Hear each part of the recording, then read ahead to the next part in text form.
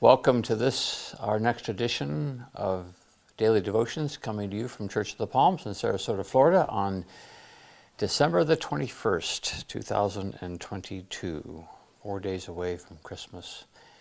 We're glad that you've taken the time to join us as we prepare to worship the newborn King. And as we prepare for that, let us now prepare our hearts and minds by listening to some beautiful music.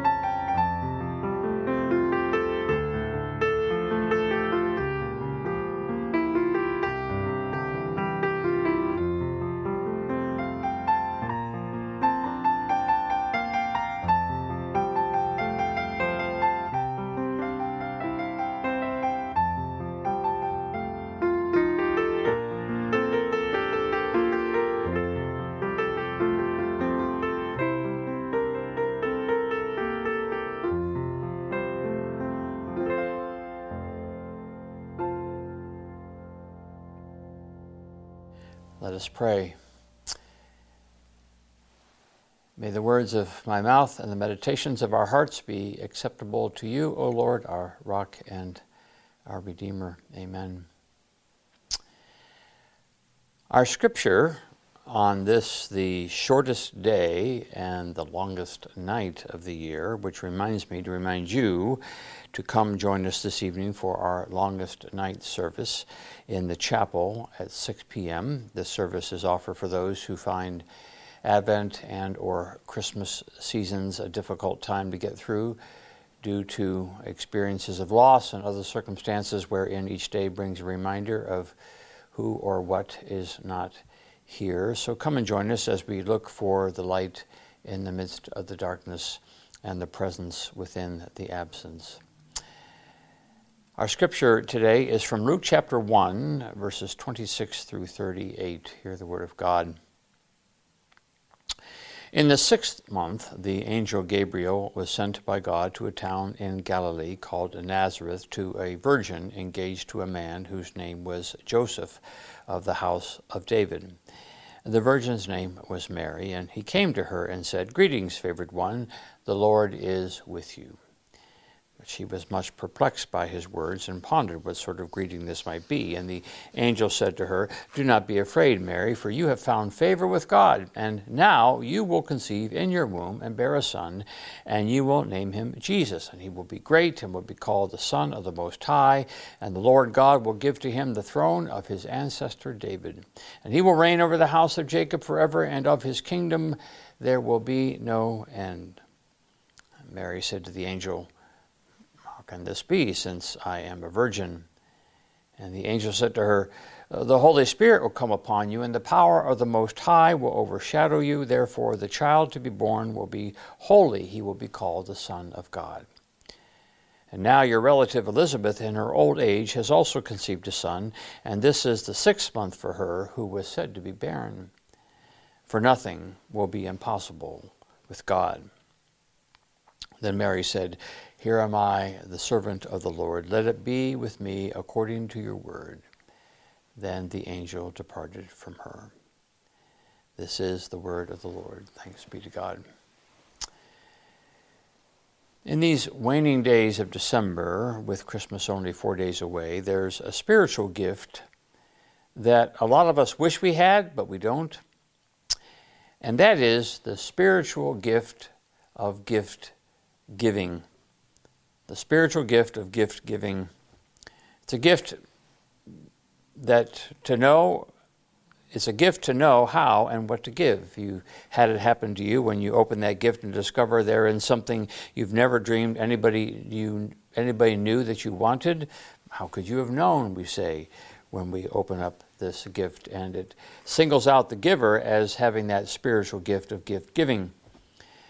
Now, for those of us who do not have the spiritual gift of gift giving, we have, in some instances, gift consultants, people to whom you can pay money who will help you decide what best to give to the people on your list. Such people I've been tempted to consult in seasons past, if only to avoid the customary exclamation heard often when people open the gifts I give, "Ooh."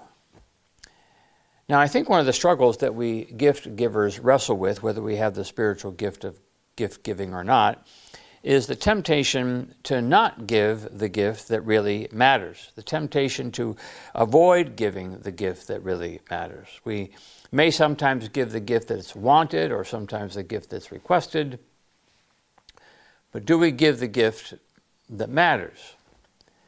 When the angel Gabriel visits Mary and tells her of her role in the salvation of the world and how she's going to bear the Messiah of God, and to her response of wonder and how can this be, he says, well, with God, nothing is impossible.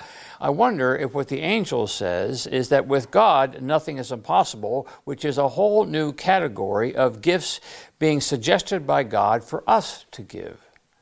With God, nothing is impossible. For you see, when the angel says that with God nothing is impossible, it means, of course, that with God there's always a chance. There's always a chance that God could do something.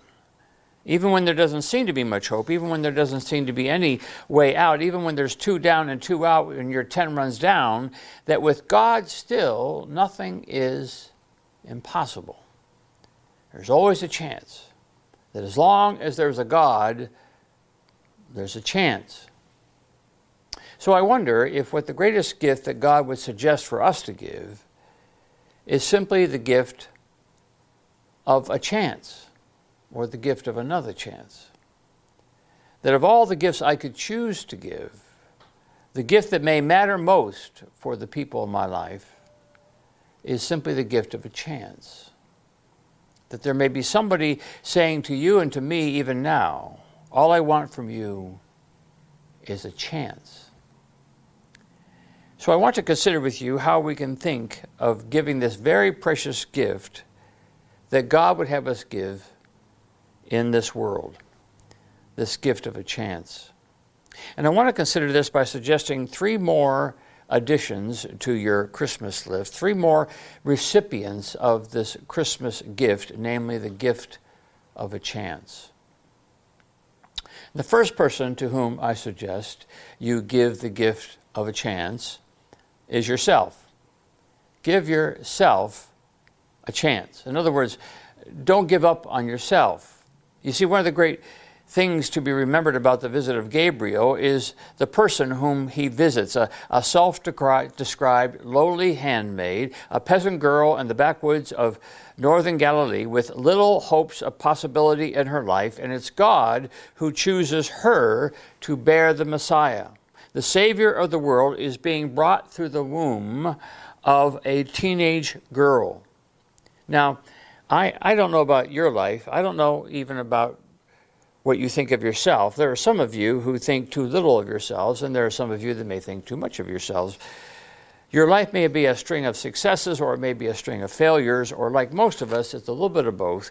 But to live in a world where there is a God with whom nothing is impossible is to entertain the distinct possibility, not just the possibility, but the distinct fact that God plans to, hopes to, wishes to use us in some extraordinary way. So don't give up on yourself. Give yourself a chance. The second recipient I suggest for you to give the gift of a chance is the world. Give the world a chance. Don't give up on the world. You see, there's enough that goes on in this world. There's enough that we read about in the newspapers that can pretty well convince us that the world is going to hell in a handbasket, that the world's something that we must simply endure and keep ourselves protected from, that our lifelong ambition should be to keep our hands unstained from the world. But that's not the way God looks at the world. God loves the world. You see, that's the amazing thing about Gabriel's visit. He had this amazing news that God had not given up on the world, that God's plan was to redeem the world. So don't give up on the world. Give the world a chance. Finally, the last person I suggest for your list of those to receive the gift of a chance is God. Give God a chance. Don't give up on God. Nothing can separate us, writes the apostle, nothing can separate us from the love of God in Christ Jesus our Lord. It's earlier that Paul writes that all things work together for good to those that love the Lord and are called according to his purpose. You see, God not only has amazing power, but he has an amazing desire to bring redemption to your life. And when I say redemption, I don't just mean the forgiveness of sins, though he has the love and power to do that, but I also mean that God has the power and the love to turn our lives around. You see, sometimes I think we too easily give up on ourselves or other people because we've given up on God. I love that story I read a while ago about a woman named Kathleen Gooley who just days away from her wedding and a $10,000 fully paid already reception learned that her fiancé was backing out. No wedding, no husband to share the reception with, and she couldn't get the $10,000 back. So what does this woman do? Well, she remembered a moment in her life, some 15 years before, the only moment she could compare to the pain that she was feeling at the present time of having been jilted by her fiancé. It was a moment when she was without a home and was living on the streets. And there came to her this strong sense of presence and that told her that God would somehow take care of her. And she remembered the countless hands of people who reached out and helped to pick her up. So with a $10,000 party to throw, she sent invitations out to all the homeless shelters of the city and invited those people to come, one by one and all, to celebrate with her. And they came, and Kathleen danced, and bittersweetly she danced, and hundreds of people who hadn't had a hot meal in ages were fed, and that same presence that had been with her years before was now alive and celebrating with her in her $10,000 party. You see, there's always a chance, isn't there? The chance we give ourselves, the chance we give the world, and the chance we give to God to redeem everything and anything. May this Advent season and this Christmas season have you finding what chance you can give to yourself, to the world, and to God. Let us pray. Oh God, we thank you for giving us the chance to know you, to love you, to serve you. And may these days now be filled with looking at what chances we can give in the name of the newborn Savior. Amen.